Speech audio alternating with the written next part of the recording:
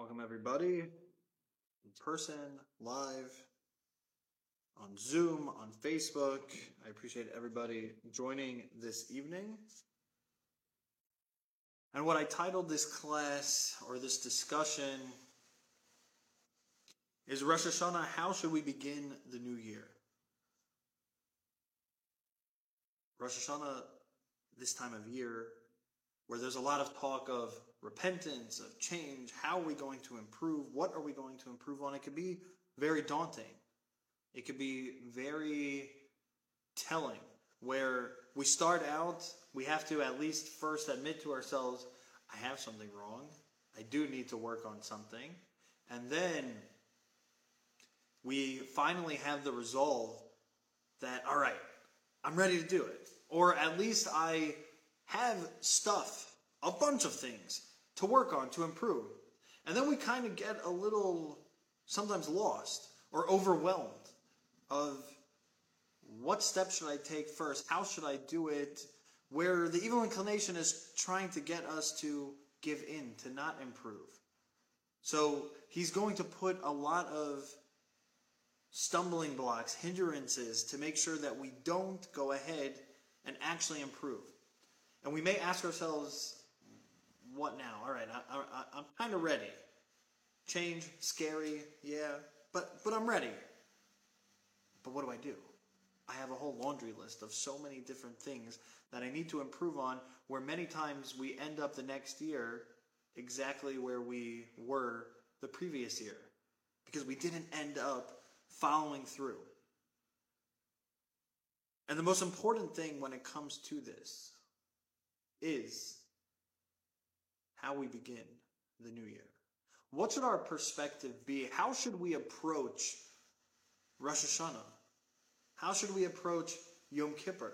This time of year of introspection, of repentance, of change.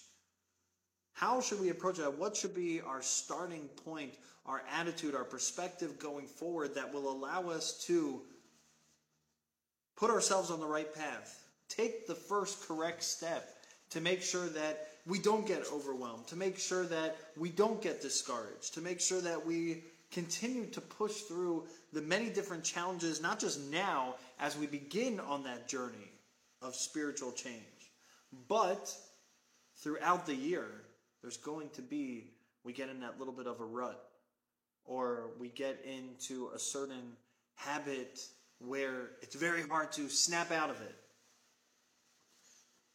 What should our perspective be? Next Shabbos, not this Shabbos, next Shabbos, the Shabbos in between Rosh Hashana and Yom Kippur is called Shabbos Shuvah, the Shabbos of repentance. Now, repentance is something that really applies every single day. We say it 3 times a day in our Shemona Esrei, that we should repent, we should try to rectify our ways. Why is that Shabbos, next Shabbos, called Shabbos Shuvah, the Shabbos of repentance, other than what we may feel is the obvious because it's smack in the middle of the 10 days of repentance? Because the Haftorah begins with the following verse.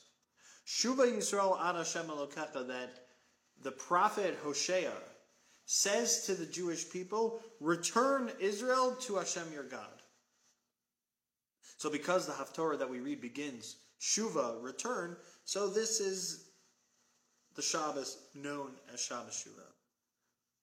And there's a couple questions that are asked on this verse.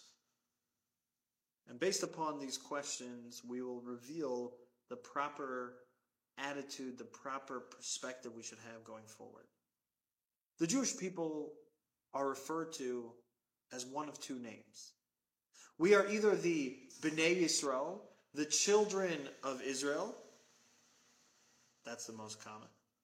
But we could also be referred to as the Bnei Yaakov, the children of Jacob, where Jacob himself is actually throughout the Torah referred to both names, Yaakov and Yisrael. And we as his children mainly carry the name Yisrael, and there's a reason for that, as we will see. But it's interesting.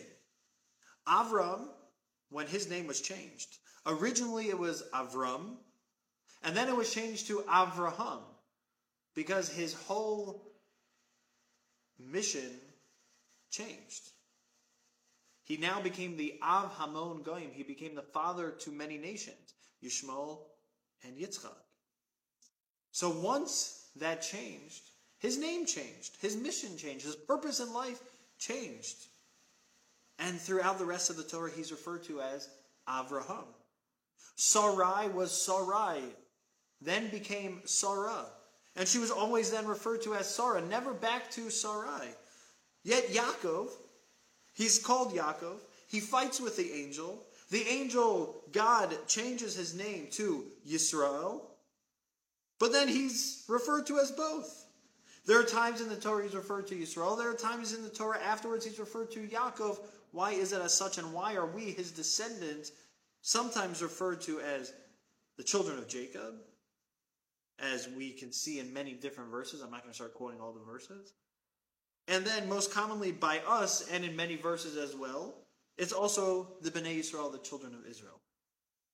So that's one question. Why over here does the prophet specifically refer to us as Israel? And we'll expound upon that question. Why is that such a question?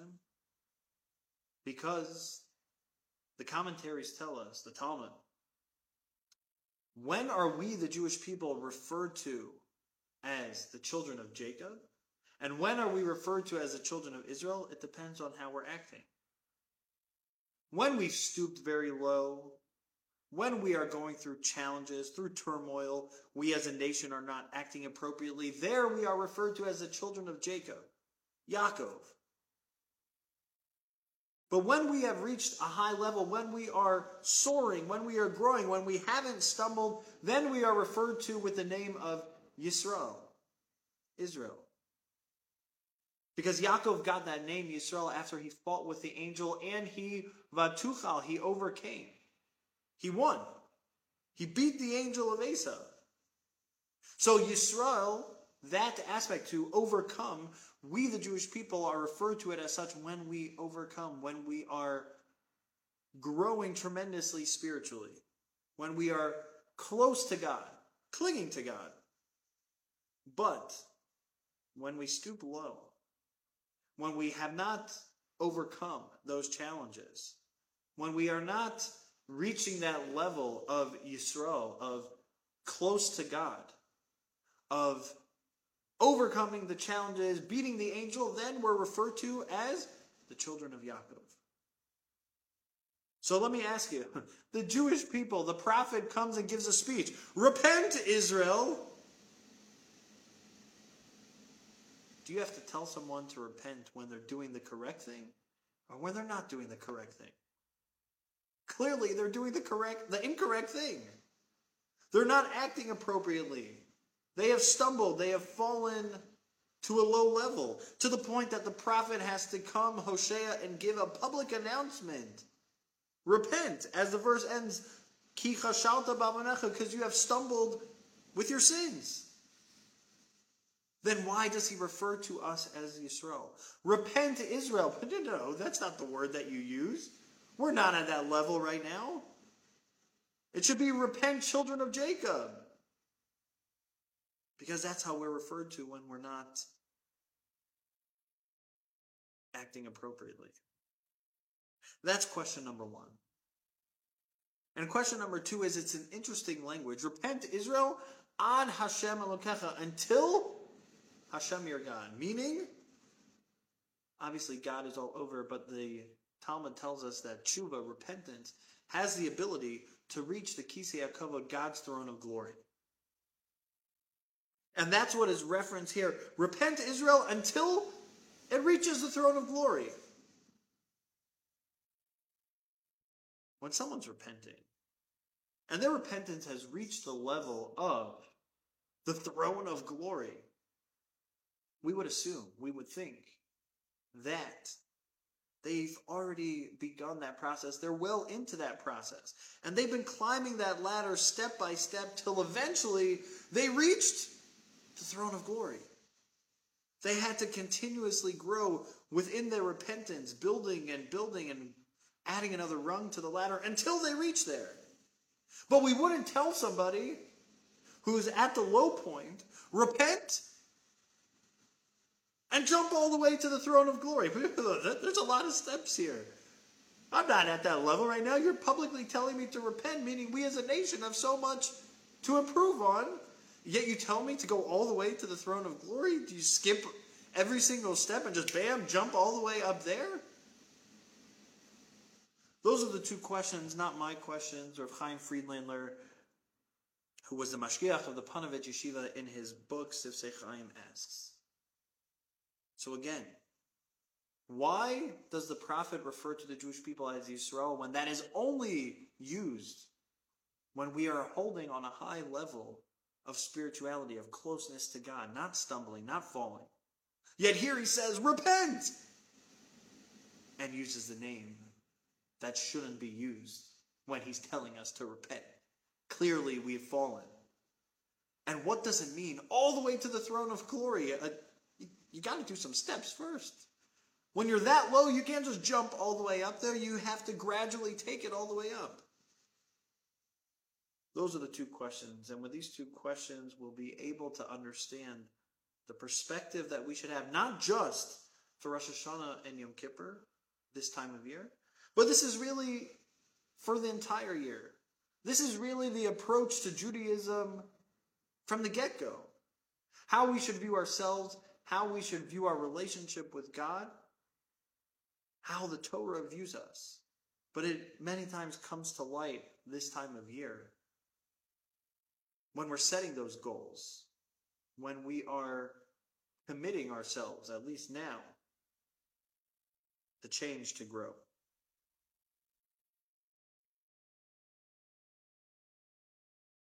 The Torah discusses the rebellious son. And the rebellious son is put to death. The Torah describes, he's a glutton, he's maybe stealing, but the reality is, it's not so clear as to what exactly he is doing wrong. To the point that actually there are commentaries, which we'll see in a moment, Nachmanides, that he actually didn't do anything right now necessarily in the moment, but it's what he will do. Which is not something that the Torah punishes for. God looks at us right now, not what will be, because we could always change.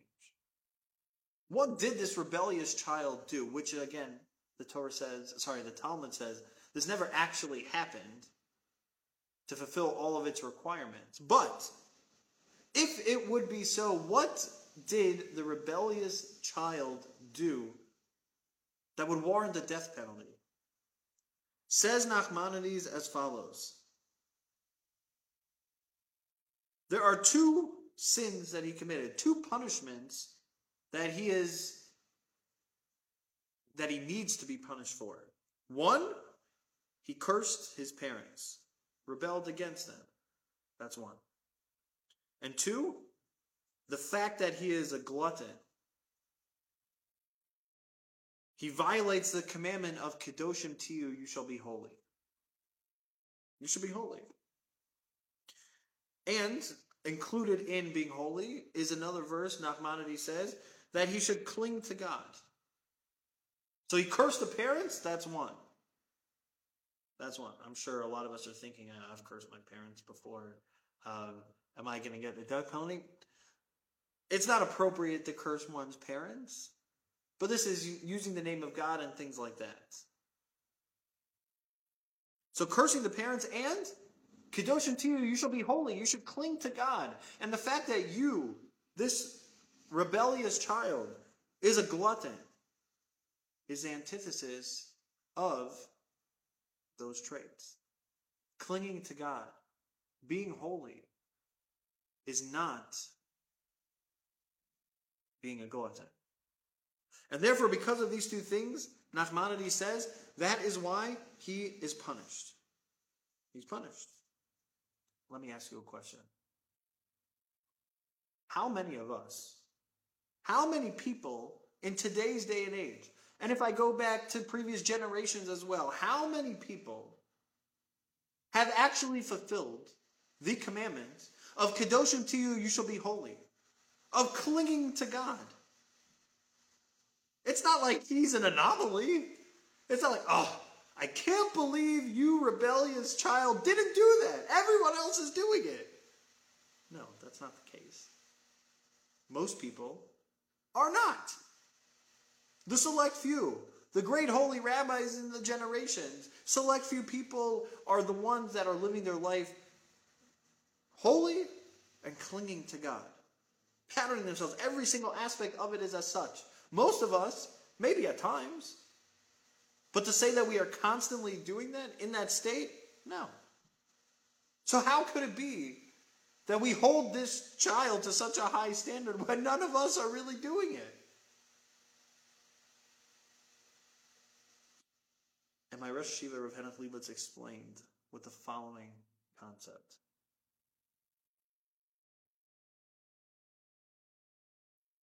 I'm going to give an example of this concept before. I like to give the sports examples. It's just something that I grew up with, very much a part of me. So being a Braves fan, in the 90s, watching a lot of games, there was always one team that I hated. One team that I hated. And that was the New York Yankees. I hated the New York Yankees. They always had the Braves number. Braves won the World Series in 95. We should have won a lot more. We had the best rotation in baseball history. And we only won one championship. I know we are the reigning champs now. But 96, Yankees. 99, Yankees. And there were always these people that were the heroic people. Not necessarily the big name superstars, but there were always these heroic people. The Ricky LeDays, the Shane Spencers, the Scott Brocious, and Chuck Knobloch. But then something brought me much joy. And again, it wasn't anything against Chuck Knobloch. It was just the fact that he was a New York Yankee. Chuck Knobloch played second base, and he was a great second baseman. Great hitter, great fielder. And then all of a sudden, he got the yips. If you go on YouTube and see the clips, he couldn't make the throw from second base, the shortest throw, from second base to first base. He was throwing it in the stands. He hit a player's mother once. I mean, it was, I felt horrible for him, but it was hilarious to watch. He couldn't make the throw. Another player, in order for the Braves to get to the World Series, to play the Yankees, many times they had to go through the St. Louis Cardinals. And the Cardinals had a pitcher, Rick Ankiel. First game, I still remember seeing this, first game of the divisional series. He's pitching, he couldn't throw a pitch. He threw about 10 wild pitches in the first inning. He couldn't throw to the catcher. Known as the yips. What happened? You're a trained professional baseball player getting paid millions of dollars. You can't make the throw from second base to first base? Because there comes a point where that gets in their head and they believe that they can't do it. They believe that they can no longer do it. Chuck Knobloch got moved to left field. He couldn't make the throw anymore. They kicked him out of second base. You can't make the throw? Because once you get to a point where it happens and then I can't do it anymore, that's what I believe. I believe that I can't do it. Explains my Rosh Hashiva he wasn't talking about Chuck Knobloch. But explains my Rosh Hashiva, you know what the issue with this rebellious child was? The issue with this rebellious child was that he didn't have the she'ifa, the desire for greatness, the desire to grow, the desire to accomplish, that I could reach the greatest heights. This child didn't have that. And because he didn't have that, he didn't try to attain it. Because he believed that he couldn't. He believed that that was not something that a human being could. So why am I going to push myself? Why am I going to? I'm going to go down the path. Cursing the parents, gluttony. Everybody else, yes, we may stumble. Yes, there may be times that we're not necessarily reaching those levels of holy, of clinging to God, but we have the desire too. We understand that it's attainable, that we could. We see with our own eyes people that did. And therefore, because we have that mindset, that perspective, that she'ifa, that desire for growth, that desire for ultimate closeness to God, for greatness, then even though we may not be reaching that level right now, we are very different than the rebellious child. The rebellious child said, I can never ever get there.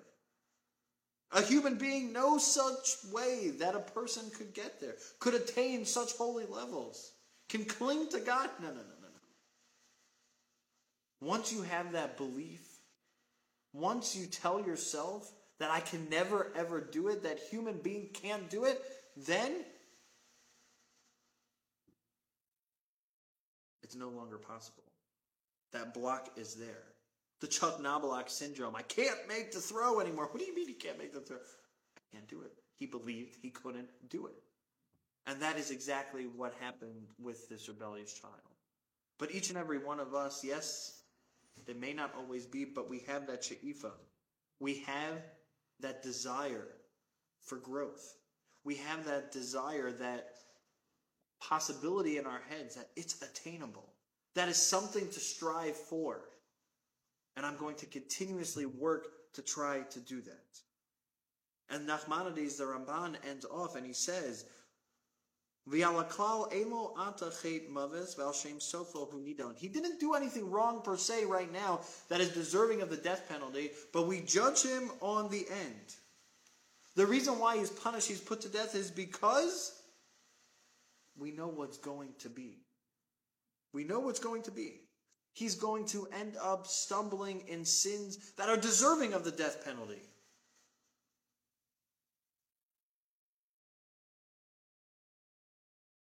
Which again begs the question, it sounds like there's a contradiction. At first, Nachmanides says he violated sins. He cursed his parents, and he violated being holy. He violated clinging to God. And now you're telling me, Nachmanides, that he didn't do anything wrong right now. It's what's going to be in the future based upon what we see now. It sounds like a contradiction. And my Rosh Yeshiva Rav Henem Chlibutz explained that what Nachmanides is telling us is the sin that the rebellious child is doing now is the fact that he did not have this she'ifa. He did not have this desire, this belief in growth, this belief in what a human being could accomplish, the greatness that somebody could achieve. And because of that, because he didn't believe that someone could attain a level of holiness, someone could reach a level of clinging to God, therefore, he's deserving of being punished now because that's inevitable. When you believe, when you limit yourself, when you say there's no way, we know what's going to happen. And that's the sin right now. The sin is that you as a human being said that we cannot attain such levels. And that is why you are being punished now. And this lesson of the rebellious child is the lesson, the perspective that we should have. How should we begin the year? How should we go into a Rosh Hashana, to a Yom Kippur, before we decide what we need to change, what we need to improve on? Before we get there, we have to instill within ourselves a belief, a she'ifa, a desire, an appreciation for growth. A level that is set that we could attain greatness. That we could reach such levels. Not limiting ourselves, but actually believing that we as human beings have unlimited potential. That we could achieve things greater than the angels. Reach the loftiest of levels. It takes a lot of time. It takes a lot of work. You start young, you may only reach it at 80, 90, if that. But the belief is there that I could. The belief is there that human beings, we all have that unlimited potential, that we are able to reach such greatness. That I'm able to cling to God. That I'm able to be holy in a society that permeates the exact opposite. That preaches the exact opposite. That I am able to get close to God, to pattern myself as such. The sky is the limit. That is how we should begin the year. With that she'ifa, with that belief. Because when I have that, then I could push through. When I have that, I understand, I have the recognition that I could grow, that I could change, that I could accomplish, that I could come close to God. It's going to take a lot of work, yes, but I could do it. And it's not just me, it's each and every one of us. We have the ability to do that. Now let me see what I could work on. Because if we don't have that starting point, if we don't have that ability, when we start to say, you want me to work on anger? This is how I'm programmed. I get angry all the time. It's just part of my personality. That's how God created me. We have told ourselves that I can't change. We have told ourselves that we are doomed. Whether it's anger, it's jealousy, it's stinginess, it's not being happy with ourselves, with our lot, arrogance, hatred, so many different things that we want to work on. If we come in with, could I actually accomplish? It's not going to happen. The evil inclination will get us every single time. Will persuade us. And even if we start and we stumble, he's going to say, you see, there's no point of changing. You can't. You're limited. You're a human being. But if I come in with the recognition, with the belief that I am great. Great because I am a human being. Because I have that neshama, I have that soul inside of me, that Tselem Elokim, that peace of God that was instilled within each and every one of us. And I could accomplish, I could attain the loftiest of levels. Where people could look at somebody. They could see a holy rabbi after working on themselves for decades, and they could feel this awe, this holiness, this godliness. Every single one of us has that inside, and if we believe that, then the sky is the limit. Then we won't suffer from the Chuck Knobloch syndrome, and we'll be able to push through. We'll be able to grow because I believe that the sky is the limit, that I could grow and improve. Says Rav Chaim Friedlander, you know why the Navi? You know why the prophet says, Shuva Yisrael, repent Israel, with the name of Yisrael? The name that is reserved, back to our question, the name that is reserved for the Jewish people when they're on a high, lofty level? Here we're sinning. Repent. That means we've sinned. We should be referred to as Yaakov, the children of Yaakov. Why Yisrael? Because the prophet is telling us this message. Yeah, you have stumbled. You have sinned. You have sunk to the lowest levels. I've got to tell you that. Repent. But I want you to begin with that belief that you are Yisrael. Yaakov accomplished. He overcame. He defeated an angel. And that's how he got that name. That name is given to you, the Jewish people, when you're on the loftiest of levels, and you could reach there. And therefore, the prophet says, repent Israel, with that name, to instill within us that she'ifa, that desire, that level that we want to reach, that goal, which is we could reach the level of being called Yisrael. Yaakov defeating an angel, we can reach as a nation, as individuals. But the prophet doesn't just stop there. He doesn't just say, repent Israel, with that language that you could reach the ultimate heights, but he says, Ad Hashem Elokecha. Until Hashem your God, till the throne of glory, you are able to reach there. Wait, what do you mean? Isn't it a long process? Someone who's already on step 10, 11, 12, 30, 40, then maybe their repentance is going to get there. But we were way at the bottom, maybe even in the negative. And the prophet is highlighting that your repentance, your abilities as a human being, you have such power, such potential, that you could reach the throne of glory, that your repentance could reach as such. Don't get down on yourselves because you have fallen.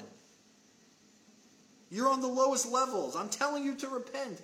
Look at your name. Yisro. Defeating an angel, accomplishing, growing, setting the bar so high because that is what we could accomplish. And your repentance could reach all the way to the throne of glory. Yes, as we'll discuss in a moment, small steps. But the understanding of, that's the power that I hold. Now let me go, put it into action. And as Reb Chaim Friedlander says, there's this belief and then there's putting it into action. Many times, what determines a successful year, if you look back on the past year, if you have your list of what I wanted to accomplish, what I wanted to work on, and see those that actually accomplished, that actually grew, and those that didn't. He says success in repentance, in growth, starts out with this desire, this belief in greatness. When there isn't, it falls to the wayside. We don't accomplish what we could be accomplishing, what we should be accomplishing, because we don't believe that we could. And now when it gets a little tough, when we stumble, when those challenges are there, and the evil nation is, that voice inside is telling, come on. You think you could do this? No way you could do this. You're so great. No. You're not great. Look at what you just did. When I don't have the belief, then he gets into my head even more. And I end up just giving up. Success in repentance and growth is predicated on this belief that each and every one of us, with that precious soul inside, could achieve greatness, could reach the greatest heights, could cling to God. Imagine that, clinging to God. We have the ability to reach that now that I believe that. Now that I feel that, now I could have success in repentance. How do I put that into action? Small steps. You're not going to jump to the final level to get all the way to the throne of glory. No, that takes some time. In order to properly grow, we don't just jump from the ground 10 feet up and hope that we make it. We're going to fall flat on our face. But we have to put the rungs in the ladder. And eventually we will be able to get there. But don't think that that ladder is capped at a certain point. No. The belief is that that ladder goes all the way up to the throne of glory. That I could reach there. And now let me begin the process practically and putting the steps in to reach there. But it could reach there. And when I have that belief, then the sky is the limit. And I wanted to end off with it as follows, because sometimes it's hard to really internalize that belief. Sometimes it's hard to feel this Shuva Yisrael, return Israel, that we are called Israel even when we're stumbling, when we've fallen. The prophet is teaching us this lesson. Rabbeinu Yonah wrote Shari Tshuva, the Gates of Repentance, and he wrote a secondary book called Shari Avoda, the Gates of Service. And he goes in different things, steps of our service to God, what we should be focusing on, how we should work on ourselves. And he says the first step, number one, Sheyeda Ish, a person should know, Ha'oved, a person who's the servant, Erech Atzmo, their own value. What is my value? Vayakar Maloso Milas Avosa. They recognize their own mila, their own attributes, and the attributes of their forefathers. V'gavusam v'chashivusam v'chibasam etel avo yisparach. Their greatness, their importance, their love vis-a-vis God, meaning how God views them. V'yishtadol v'yischazik tamid, and a person should constantly work and strengthen l'hamid atzmo b'maylahi, to hold themselves to that level, to that standard. U'lisnag b'tamid, to work constantly b'chol yom yom, every day, to increase, he says, the proper attributes that will bring us closer to God.